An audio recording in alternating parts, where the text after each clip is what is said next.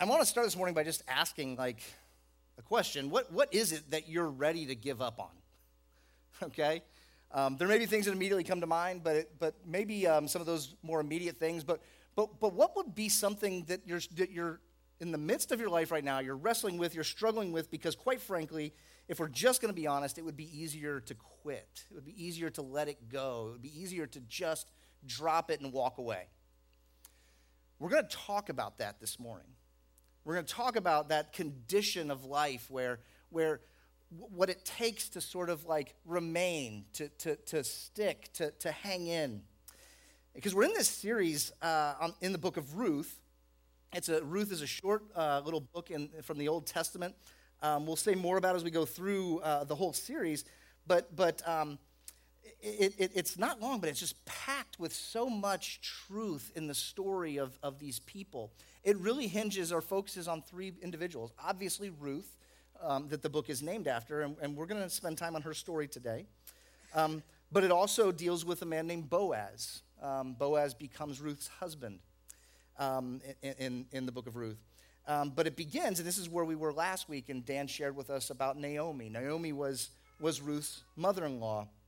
And Naomi's story is this story of what we might call sort of like a sensible drift. Like, she made sensible decisions.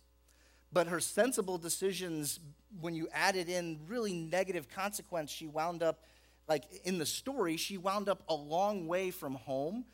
She wound up, and home for her had religious implication. When we look at the story as imagery for all of our relationship with God, Naomi kind of drifted in naturally, sensibly. She made what we would say were probably the, good decisions, maybe sensible decisions based on the information she had, but she wound up alone in a foreign land with foreign gods. And then she decides to return. In order to help us with this, I know this is going to disappoint many of you, but I want to share a map, okay, of just what we're looking at. This is southern Palestine. You see the Dead Sea is the big blue body of water there in the bottom half of that map. But the places we're talking about in the story, the area that's circled is Bethlehem. It's outside Jerusalem. It really is like a suburb of Jerusalem. It's a small town. But that's where Naomi was from, that her people were from. And she when her husband was still living, they moved to the land of Moab because things were better there. Figuratively, the grass was greener on the other side of the Dead Sea. Okay, and so they moved to Moab, and that's where the story begins, is with Naomi in Moab. And last week, Dan shared the book of Ruth in 120 seconds. So you get this as a handout.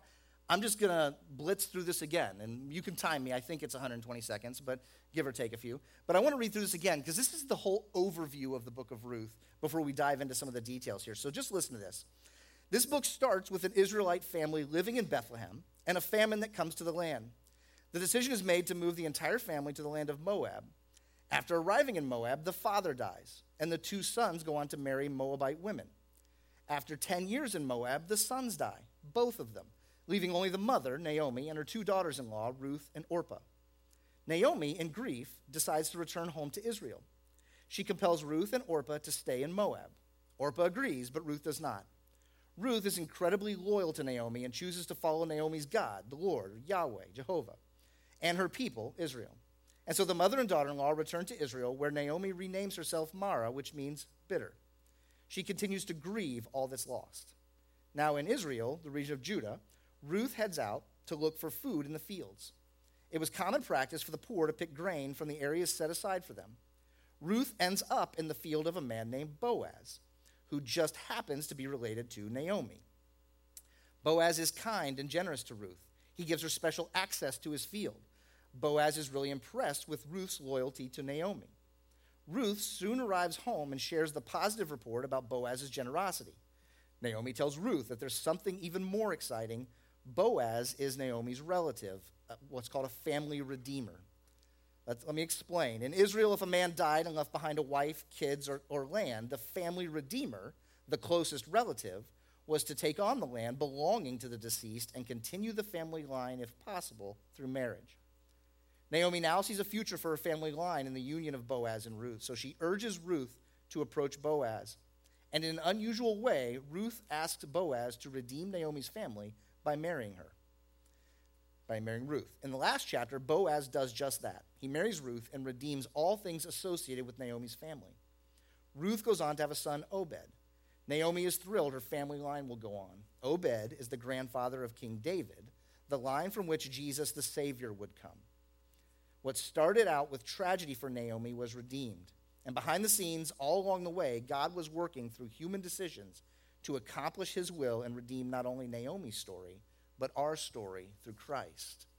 This short little book contains an awful lot. I want to challenge you before we even get into the rest of what we have to talk through this morning. I want to challenge you. It's a short book. This week, read through it once. It's 4 chapters, and they're short chapters. Read through it once. Let the whole story soak in. Read through it in one sitting. Okay? I want to challenge you to do that as we go through this. So we're going to take a look at, notes out of order. We're going to take a look at Ruth. There we go. At Ruth, and we're going to start in chapter 1, kind of where we were last week, but we're going to look at it from a different perspective. So if you have your Bible and you want to turn there, and you'd look at Ruth chapter 1 with me, that would be great. I'll put it on the screen as well. But we're going to start in Ruth chapter 1, verse 6. Okay? And we're going to take a look at this from a different angle. Ruth chapter 1, verse 6 says this. Then she arose, this is she, Naomi, arose with her daughters-in-law to return from the country of Moab. For she had heard in the fields of Moab that the Lord had visited his people and given them food. So, Naomi and her 2 daughters-in-law are living in Moab. Naomi decides, let's go back to where I'm from, Bethlehem, or I'm going to go back to where I'm from in Bethlehem. I hear there's food there now. Verse 7, so she set out from that place where she was with her 2 daughters-in-law, and they went on their way to return to the land of Judah. But Naomi said to her 2 daughters-in-law, go, return each of you to her mother's house. Go home. May the Lord deal kindly with you as you have dealt with the dead and with me. It's literally now the grass is greener back home, back in her homeland. She says, go home, okay? Leave me here. Verse 9. She says, the Lord grant you that you may find rest, each of you in the house of her husband, that you may remarry. Then she kissed them, and they lifted up their voices and wept. They clearly had a deep affection for Naomi. Verse 10, and they said to her, no, we will return with you to your people. But Naomi said, turn back, my daughters. Why will you go with me? Have I yet sons in my womb, that they may become your husbands? Turn back, my daughters. Go your way. For I am too old to have a husband. If I should say I have hope, even if I should have a husband this night and should bear sons, would you therefore wait till they were grown? Would you therefore refrain from marrying? No, my daughters, for it is exceedingly bitter to me for your sake that the hand of the Lord has gone out against me. Then they lifted up their voices and wept again. And Orpah kissed her mother-in-law, but Ruth clung to her. And she said, see, Naomi, your sister-in-law has gone back to her people and to her gods. Return after your sister-in-law. Catch this. I'm going to pause here for a second.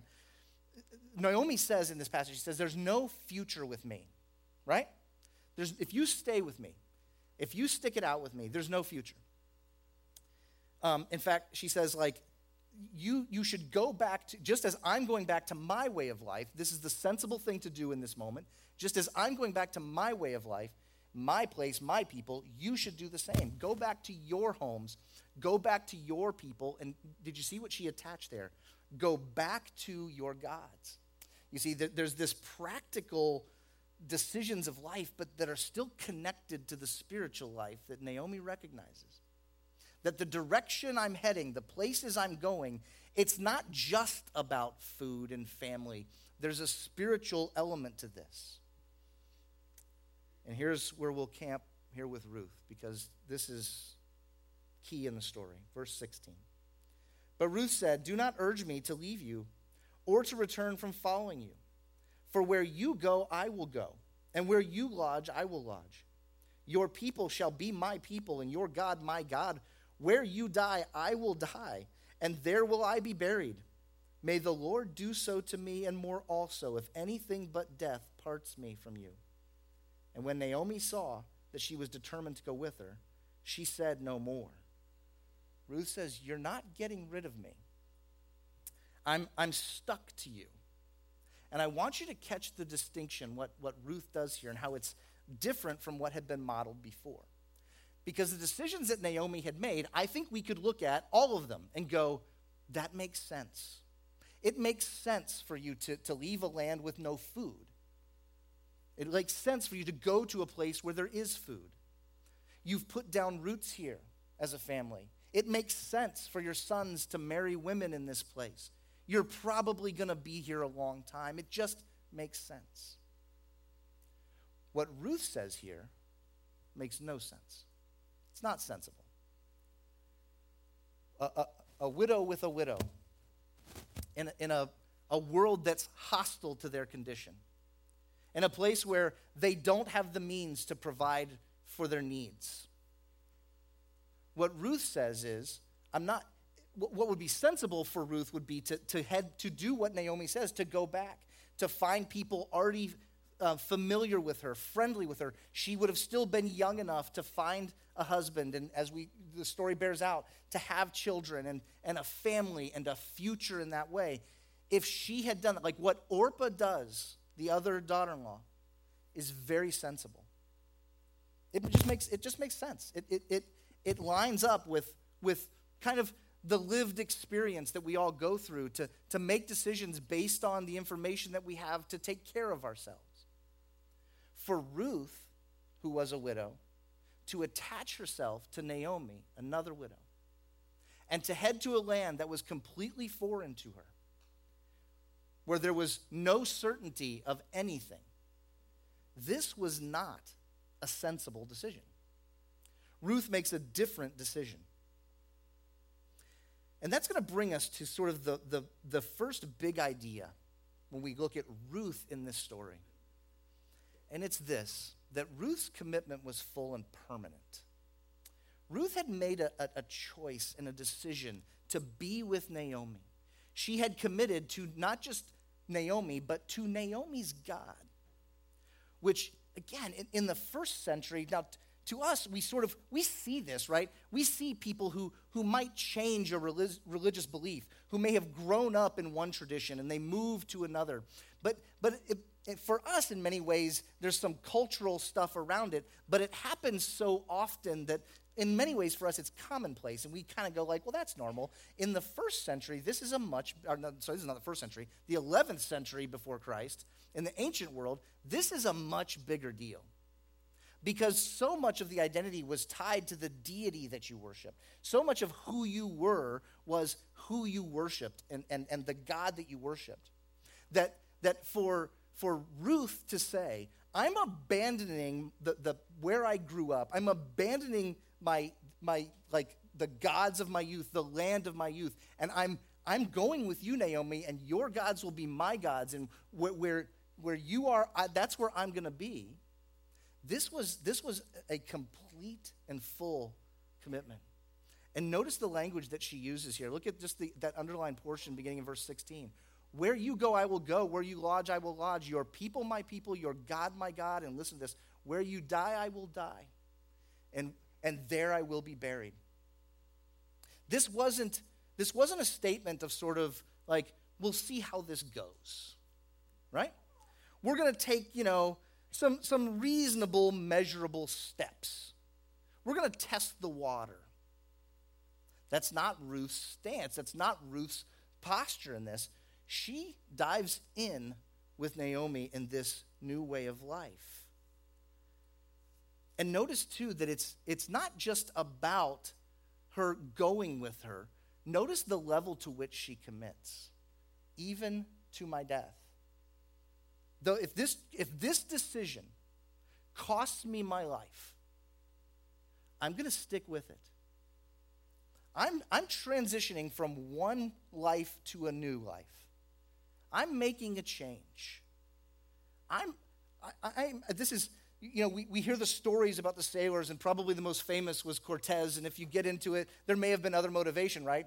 But they land in the New World, and then what does the captain do? He burns the ships, right? We're not going back. This is the same sort of like statement from Ruth. Naomi, I'm burning the ships, not going back. I'm with you to the very end. what drives us to waver? Why don't we make commitment the same way? If Ruth becomes a model, and by the way, Ruth is a fascinating study. In the book of Ruth, honestly, Ruth herself says very little. There's great description of her, but there's only a few places where she actually speaks or says something. We just read one of them. We'll see others in today, a little later today and in coming weeks. But she became this example for the Jewish people. She became this example of almost like an idealized or perfect woman. Okay?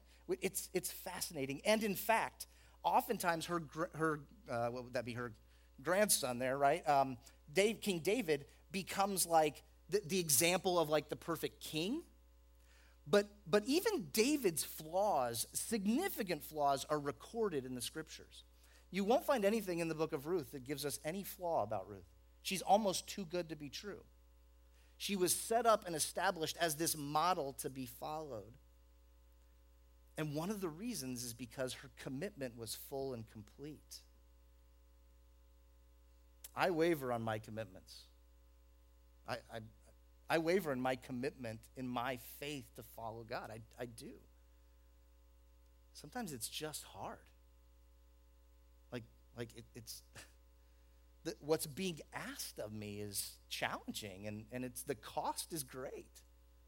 I'm going to have to give up things that I don't want to give up. We already said it. Sometimes it just doesn't seem sensible. It doesn't seem sensible to take less, to make less, that doesn't make sense. Why would we do that? Sometimes I waver on my commitment because, quite frankly, I just think I have a better idea, right? Like, I have a better idea. Or I might think that, if I knew then when I made the commitment what I know now, so I should be able to get out of this. I should be able to move on. And again, this isn't that we don't change over time. This isn't that we don't grow. We may say, like, I'm just not the same person I was. It's not necessarily that I didn't know. I've changed. And so I think it's sensible and reasonable for me to not keep my commitment, to not stay faithful. And again, we can look at this. We can sort of analyze our own lives and our own decision making. And we can look backwards at different choices along the way, at choices to stay or choices to go. And we can sort of use a set of criteria for those decisions and analyzing those decisions and say, that was the sensible choice. Yep. You put everything on the scale and the scale's weighed out to say, right decision. But I would bet that at certain stations along in the story of Ruth, there were times where it was the exact opposite. When they're moving into a new place, when they get back to Bethlehem and the people are shocked that they're back, like, what are you doing here? I bet they had doubts about whether or not they'd made the right decision. Why would you have come here? Why are you home? There's nothing here for you now. And so they didn't do the sensible thing. Like Ruth doesn't do what just sort of would line up with reason or logic. She does something quite the opposite. So she goes with Naomi. I'm just to fast forward a few things and move further down. We're going to look at a section in chapter 2 here for a minute.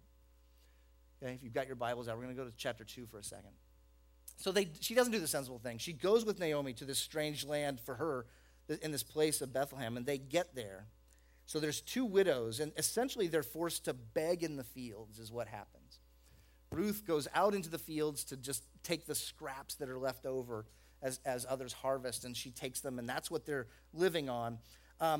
But she does it, and this is a dangerous practice for a young woman. It's clear that it was possible that even this practice of Ruth going out into the fields and just taking the leftovers from what was being harvested, that this was dangerous because she's warned about it.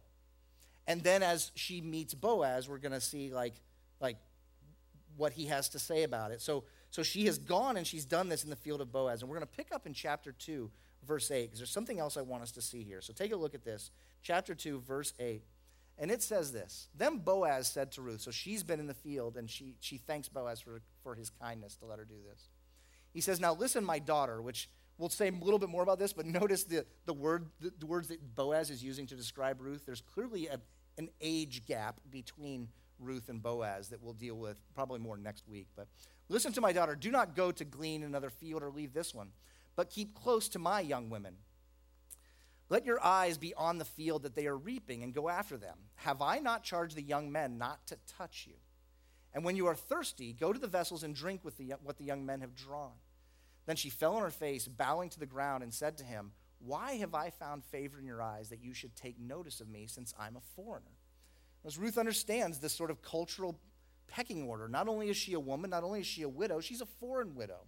And here's this man who, if he owned land and others were working in his fields, he was a man of standing. He was a man with resources. He had some wealth. And so she's saying rightly, like, why would you even take notice of me? Verse 11, Boaz answered her, all that you have done for your mother-in-law since the death of your husband has been fully told to me. So this whole story of what Ruth has done with Naomi and the way she's cared for her and stayed with her and been faithful to her has been told. And how you left your father and mother and your native land and came to a people that you did not know before. Now listen to this in verse 12. The Lord repay you for what you have done, and a full reward be given you by the Lord, the God of Israel, under whose wings you have come to take refuge. Notice something that they assumed here. Notice something that they assumed. They assumed that the kindness that they were showing to Ruth in this was actually the kindness of God himself. Do you catch this? You've come to seek refuge among us, and it's under the wings of God. It's under his protection that you've come. So Boaz saw his kindness to her as an act of a way of showing her the very love of God, welcoming the stranger, the outsider. For him, it was a connection that was important to be done for this person who had no place, who had no standing, who was at the bottom of society. And he said, we're taking care of you because we are God's hands taking care of you. We are God's protection for you. We talk about this all the time around here, but this is, the idea is because like, if we're going to love God and love our neighbor, those two things are attached to each other because our neighbor is the person made in the image of God. We are loving God by loving our neighbor, and that's what Boaz is saying here. By doing this for you, I'm taking care of, like, I'm doing my love for my neighbor, and in so doing, I'm loving God. So Ruth gathers in his fields, and it tells us in the story through multiple harvests. We're not done with this idea. She gathered in his fields through multiple harvests. A period of time passes, and then Naomi persuades Ruth to approach Boaz with a plan. Okay? Also, this is not sensible. Okay? To approach Boaz with a plan. It's a plan for him to marry Ruth. There's a discrepancy, not just in age, but there's a discrepancy in social standing, in social power. They were not a good match in many ways. Okay? Like, Boaz would have been a man, like I said, of power and resource. Ruth would have been a woman of no power and no resource. But Naomi persuades Ruth to hatch this plan. That's going to be the emphasis. Their relationship is going to be the emphasis we talk about over the next couple weeks in this series. But I want us to look at chapter 3 and something that happens in the midst of this. It's a really strange courtship where Ruth goes to Boaz at night. And it says she uncovers his feet, I'm going to assume, so that he would be cold and wake up. We'll say more about this. But then when he wakes up, there's a woman at his feet. Okay? As a young man, I would have probably appreciated that kind of courtship. But it seems strange to us culturally, as it should. But Boaz, it was strange to Boaz as well. He was not expecting this. So he wakes up, and Ruth is present. And we want to read this. This is in chapter 3, verse 6. And we're getting to an idea here. So she, Ruth, went down to the threshing floor, and just as her mother-in-law had commanded her. And when Boaz had eaten and drunk and his heart was merry, he had a full stomach and maybe had had a little more to drink than he should have, he went to lie down at the end of the heap of grain. Then she came softly and uncovered his feet and lay down. At midnight, the man was startled and turned over. And behold, a woman lay at his feet. He said, "Who are you?" And she answered, "I am Ruth, your servant." Now look what she says. "Spread your wings over your servant, for you are a redeemer." Did you catch that? In chapter 2, Boaz says, "You've come here, and God is spreading his wings over you in protection." Ruth says, "Now you do that for me, Boaz. You spread your wings over me. You protect me." She was asking him to be his wife. And he said, "May you be blessed by the Lord, my daughter. You have made this last kindness greater than the first, in that you have not gone after young men, whether poor or rich. And now, my daughter, do not fear. I will do for you all that you ask. For all my fellow townsmen know that you are a worthy woman." Her reputation had spread. They were aware that Ruth was a worthy woman. So he says, "Be blessed." He would do this thing. And this leads us to our second big thought. Okay? This leads us to our second big thought. And we've wandered to get here, but hear me out on this. Ruth's commitment to God, to Yahweh, to Jehovah, through Naomi and her life with Naomi, her commitment came first, and then the benefit came later. Okay? Catch the order of those things. I think it's important.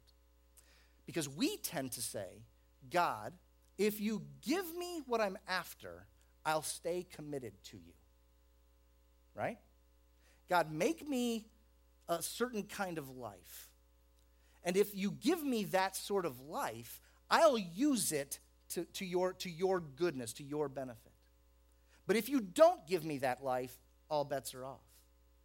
Let's be honest with ourselves in these things. We've reversed the order primarily. That's not what we see in the story of Ruth.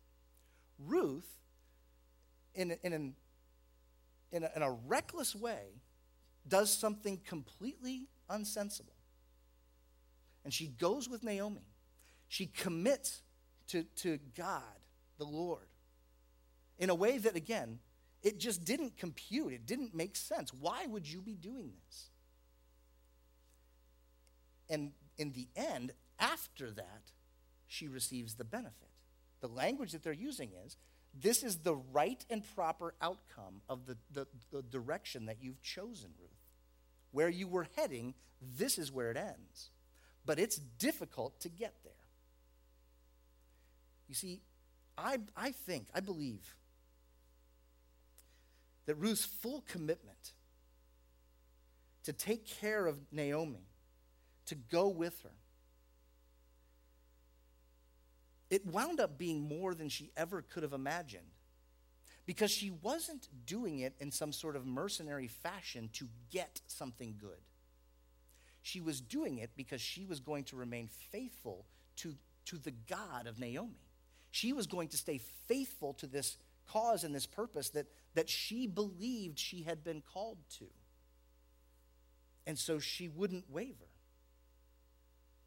And so God does this incredible thing through her.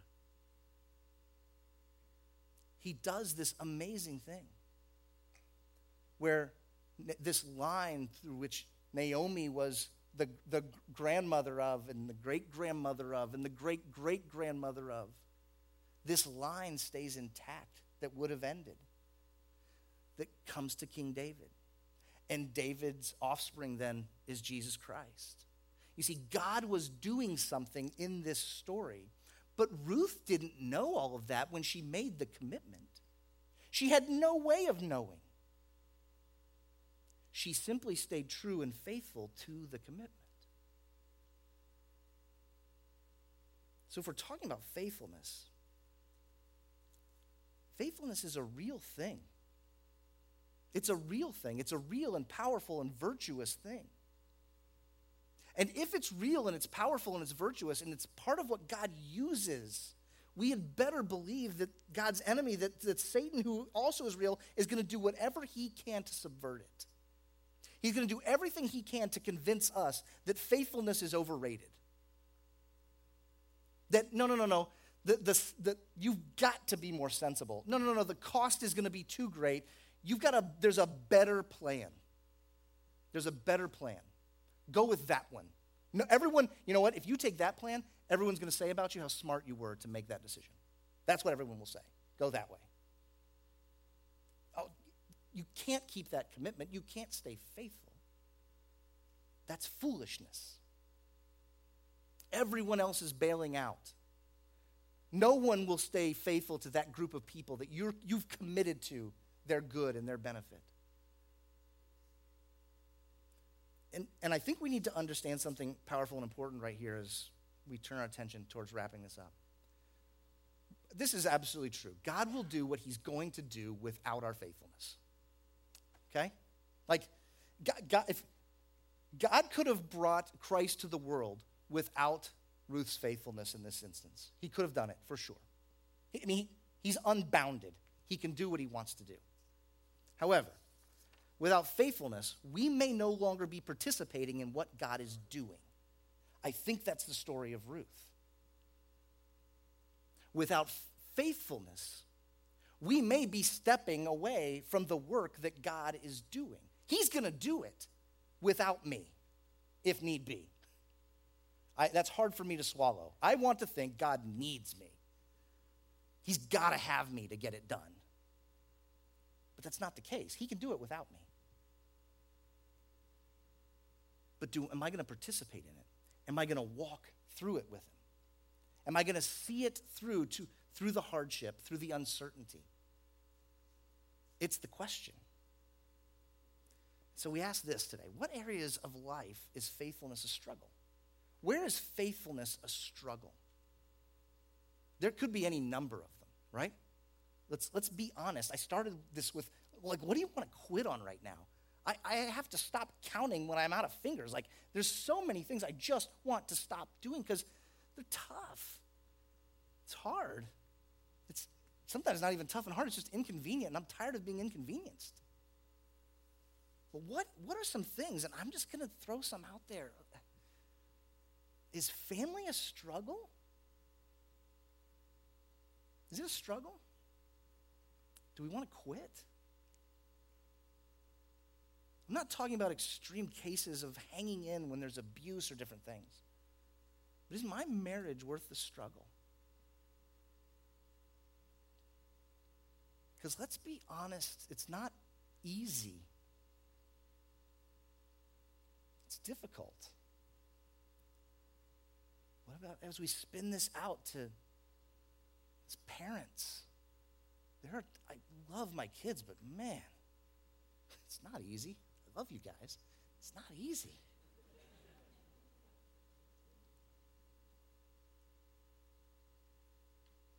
Siblings, aging parents. There's places where it would just be easier to go can I not carry that? And it might even be sensible to say, we might be able to convince ourselves that it would be sensible to not have to carry it. But will we be faithful to it? What about faithfulness in our work? We sort of have this, I think we have cultural baggage that plays into this for all of us. And we just need to sort of confront some of these things. But we have a culture of self-determination and independence, personal aspiration. That's all kind of these enlightenment values that we're built on. And it's not that those things are necessarily inherently bad, but we need to be honest with ourselves that they are apt to corruption. They're easily infected with selfish ambition, and we can present ourselves in ways that make us look good in the decision-making process, but they hang other people out to dry. And I'm not here to say you should never switch jobs, but do we ever consider the cost when we jump around? There's work to do. I know a young man who works in a pizza shop that's struggling right now with coworkers who just bail out before quitting time. They're driven by selfishness. And while we may not be working in a pizza shop, Isn't it easy for us to just bail out before quitting time in our work? Can we see it through? Now I'm going to get in trouble, but what about commitment to a body of believers? And look, I would say it if I were in another setting with another group of people, okay? It's true. It's not just true here. And remember where we started. God's going to do his work here with or without me. If he's going to go to work, he's going to do it. But they put it here because it's real. The local community, the local church, it needs you. And you need to be engaged. And we make commitments, but then we often reel them back in pretty quickly. This isn't about guilt in our body. It's about whether or not we're going to maintain, to see it through, to stick it out. And I'm convinced, I'm off script a little bit here, but I'm convinced that a key factor contributing to the marginalization of faith in our culture is the flippancy with which we treat local community. We treat it as if it's just another commodity to be swapped and traded, or another consumerist, like, retail experience. And it's more than that. It's more than that. It's a commitment to God's people in a local context.